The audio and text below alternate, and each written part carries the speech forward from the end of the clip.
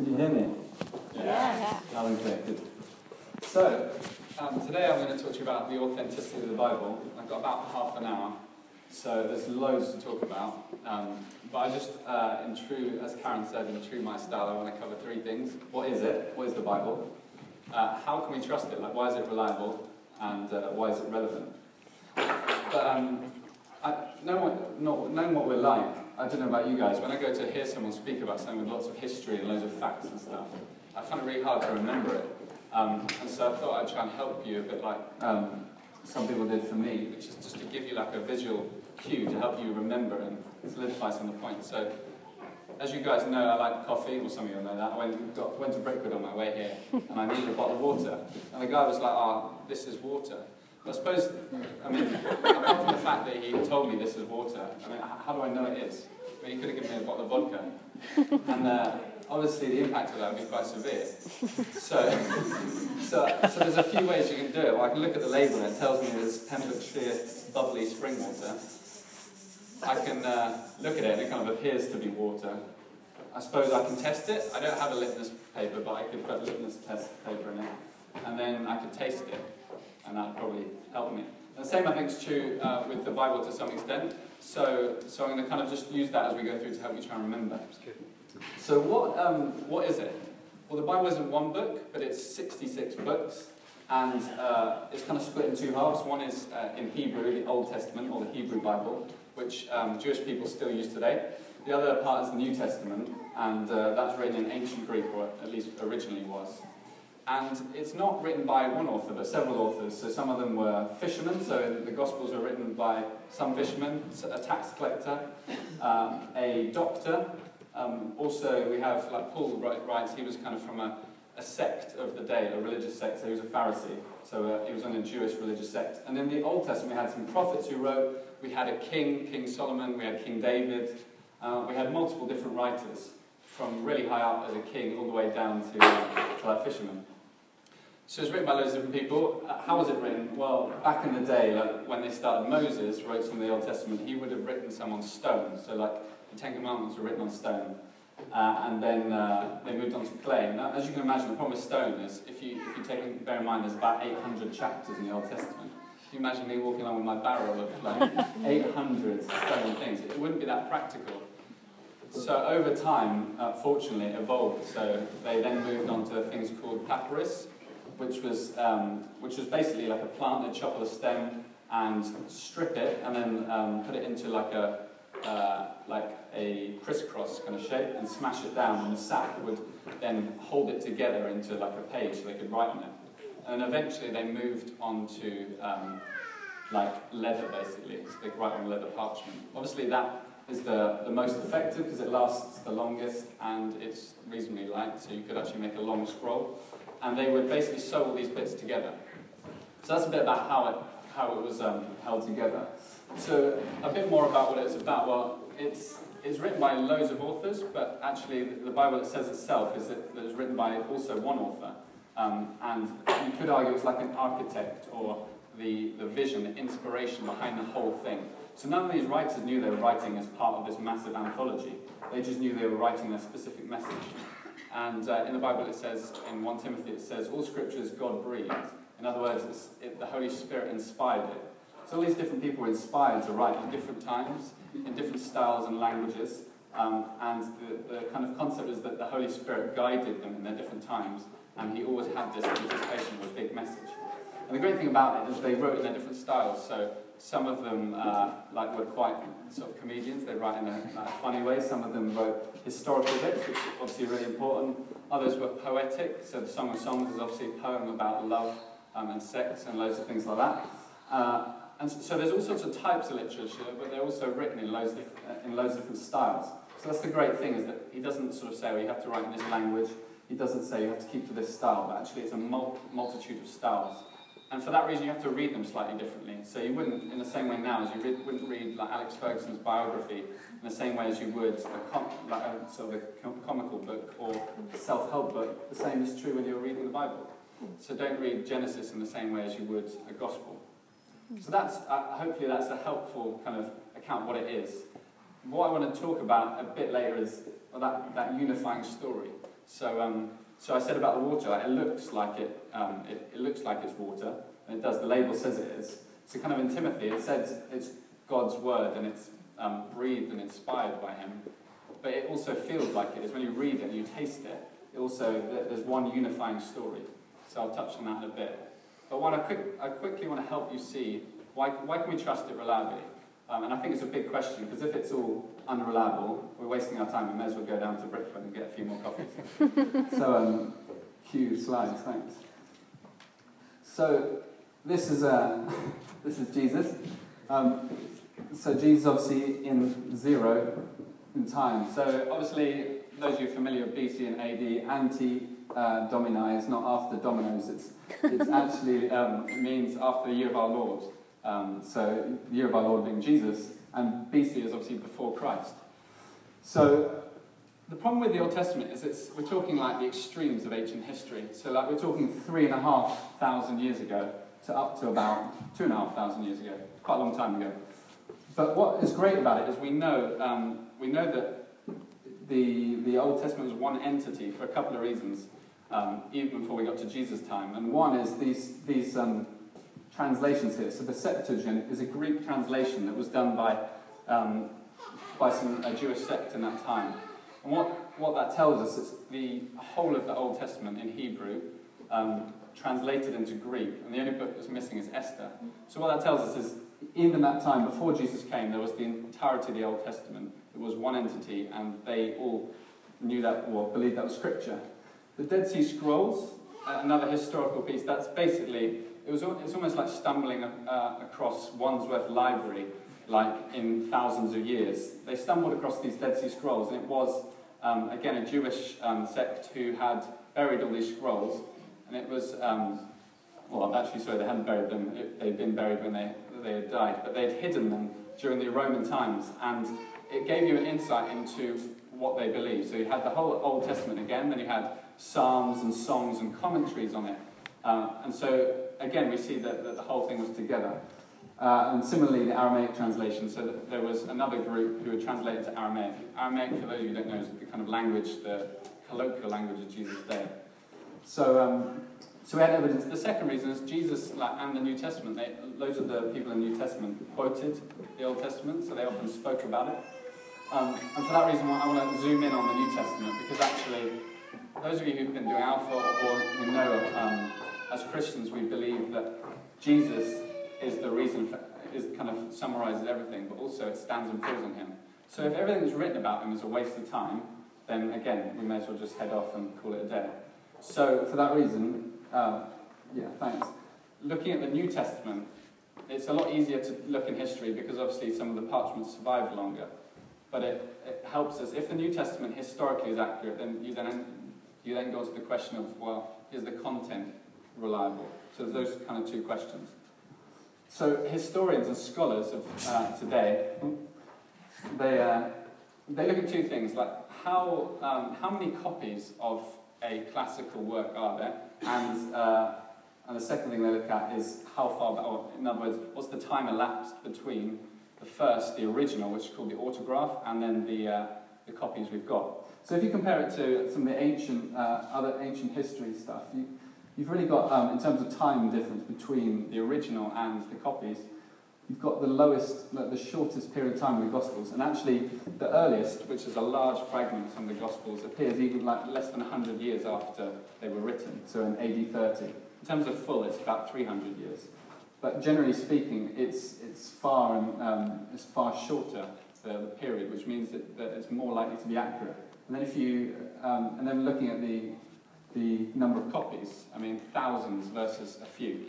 It's just staggering. And I suppose, to put it in context, I'll quote him so I don't do him injustice, but there's a scholar called Gary Habermas, and you can look him up, but basically he says, the New Testament is far more manuscript evidence for a far earlier period than any other classical work.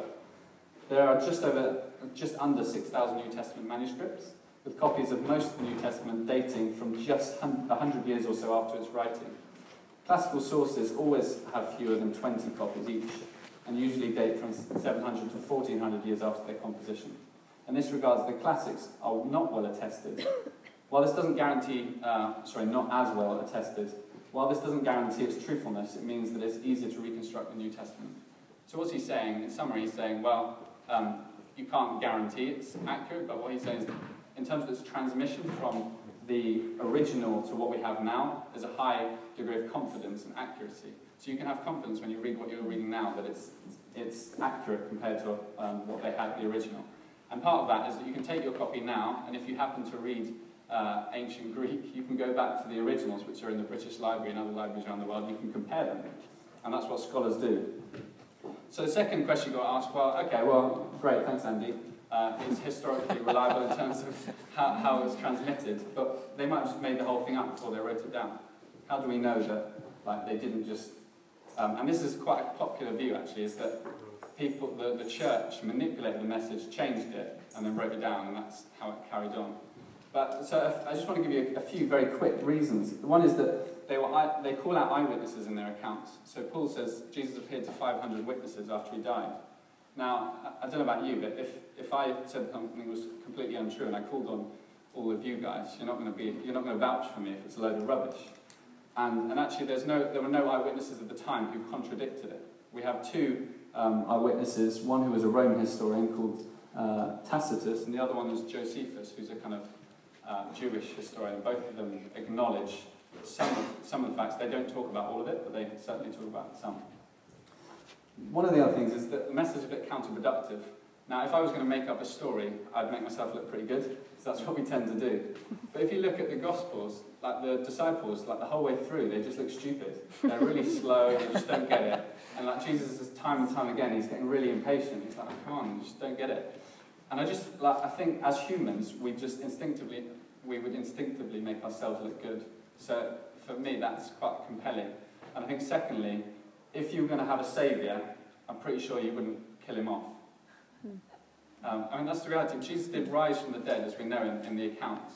But it's not the strongest way of conquering. Most people would relate more to someone who just came through, conquered all their enemies, and that's what most of our films do. It's like these great victories. Whereas he comes in weakness, he dies, and he rises again in victory. But it's not a classical kind of strong message in that sense. So going back to the point about whether they just distorted it and used their power. You've got to remember these disciples, a lot of them died. 11 out of 12 of them died for what they believed. So again, it's like, well, if they were twisting the message, bear in mind they were eyewitnesses to Jesus, so they knew what they were saying, and it was either true or false. That bit's clear, because lots of people say, well, yeah, people die now for a lie. But actually they would know either way, either we're telling the truth or we're not, because they met him, they saw him, they lived with him. So that's the first thing. The second thing is, well, if they knew it was a lie, you'd get to the end and you'd be like, actually, sorry guys, let's not take it this far, let's all calm down. I don't want to die, so actually I was just joking, it's not all true. But to actually die for it, then it's either they just died for a lie, which I just don't believe, or it's true. And I suppose the other couple of things, that no one ever found Jesus' body, so again, it's like, well, it's one way to shut everyone up, is just to say, no, here you go, here's his body, he didn't rise from the dead, so you're all just, you can all quieten down, thanks. So what does that all mean?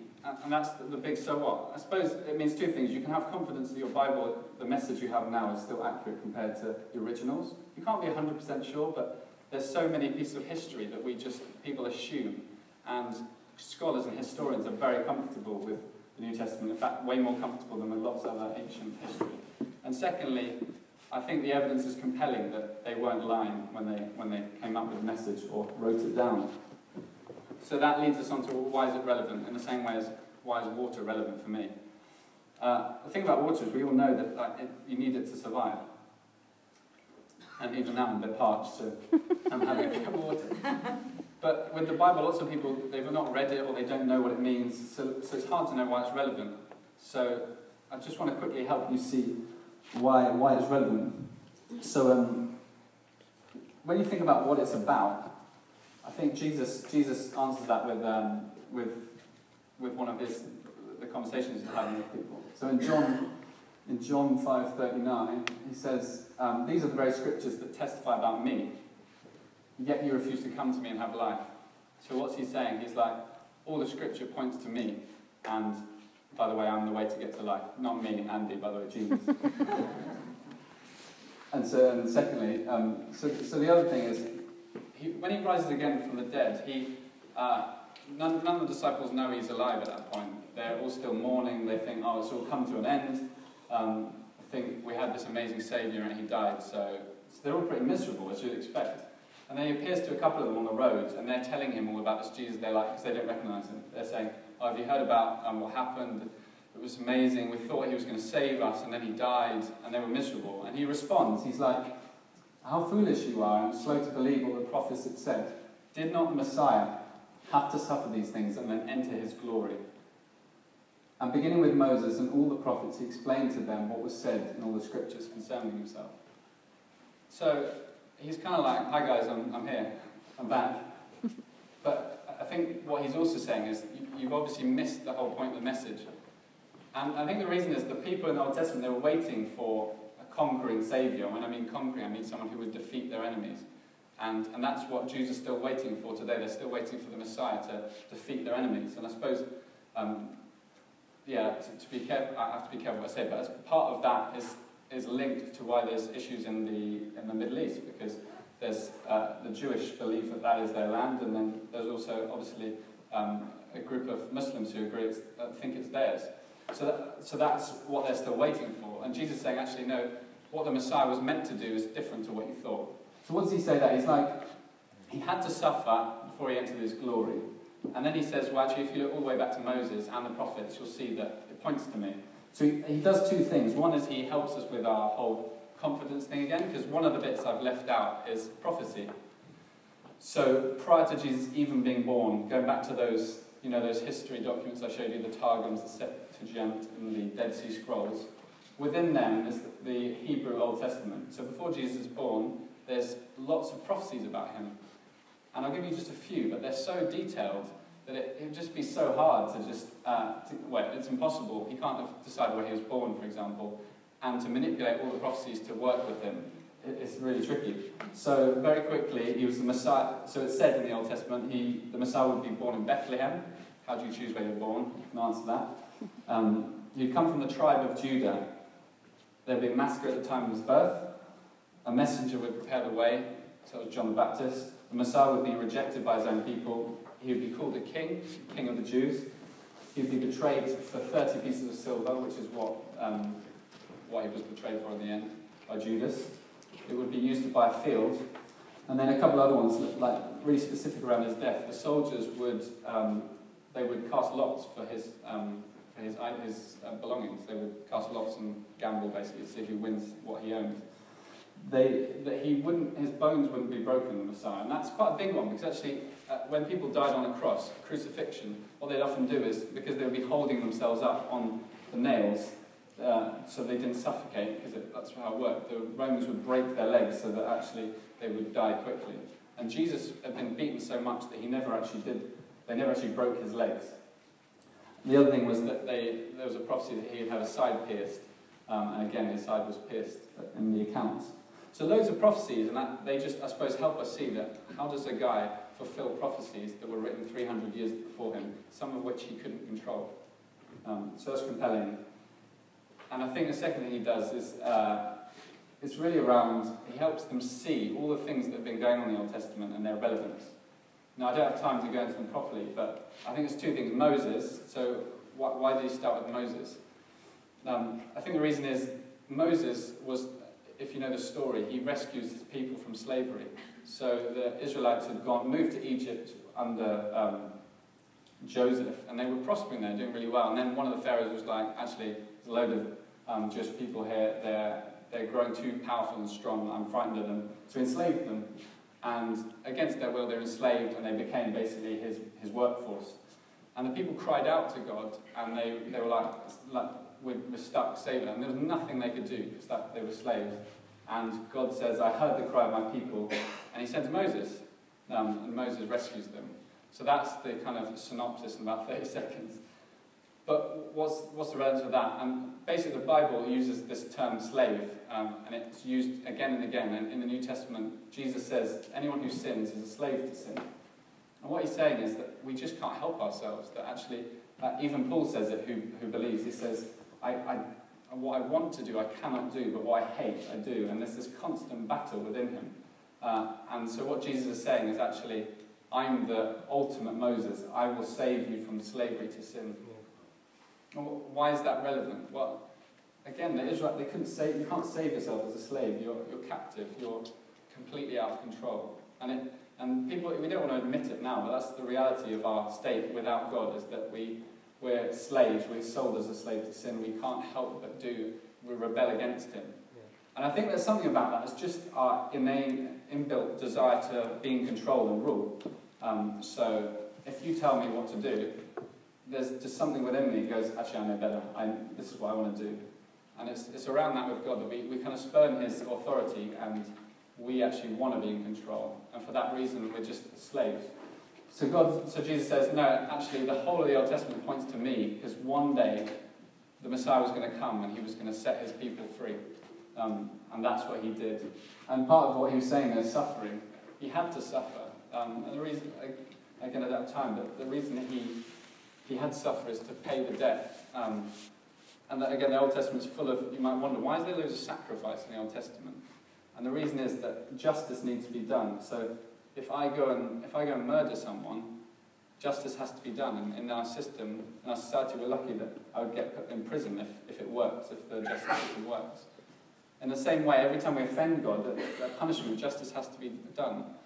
And in the Old Testament, there was kind of a picture that just wasn't perfect. It was that actually every time we, as a people, rebelled against him, what would happen is the high priest would have to get an animal, and he'd have to put our wrongdoing, our sin, on that animal, and then the animal would be effectively put to death in our place.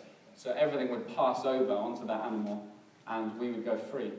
But it had to happen every year, because it just wasn't sufficient. And I suppose it makes sense, because like goat for a man doesn't really, it's not really a fair trade. Like the poor little billy goat. It's not really, it's innocent, but it can't replace man. So Jesus came perfect, so he was fully God and fully man, and he took that place. So what he's saying though is he's like, well, I came to save them from their slavery, and I came to rescue them because of the ultimate sacrifice. So why do we read the Bible now? What's the point? Well, the answer really is twofold. It's really because as we do, we get to know him, and that what I've told you in a few minutes, actually the depth of it. If we asked a Messianic Jew, so a Christian who is Jewish, to tell us about it, they would have such a great depth of understanding, because they would know all the prophecies that point to Jesus, and they would, I imagine that their worship would just be incredible, because they'd be like, no, do you not see? Like, they would take you through the Old Testament, they just point everything that shows you him. But in a much more simple way, I think of a relationship. Like Sally and I, imagine if I was kind of, I bought her loads of lavish gifts. I bought her chocolates, and I took her out for dinner, and we went on loads of dates. Imagine I just ignored everything she said. Like, she's like, actually, Andy, I care about this, and I just completely ignore it. I'm like, that's fine. I love you. I'm doing all this stuff for you. Like, after a while, she'd be like, what? Like, do you really love me, or would you listen to me? And there's that. The Bible compares our relationship with God to lots of other relationships, so to marriage and also to kind of parent children. And none of them are perfect, which is why it uses lots of them. But in that example, it's like, well, actually, sometimes I think with God, we're like, well, God, I'm going to worship you, and I'm going to do all these different things. And God's like, yeah, but are you listening to me? Like, oh, and I think it's one of those things where you're like, well, what he cares about most is that not only, as Karen was saying last week, it's communication. I think I've gone, I've run out of battery. So I'll just grab this. So I run this. Chippy.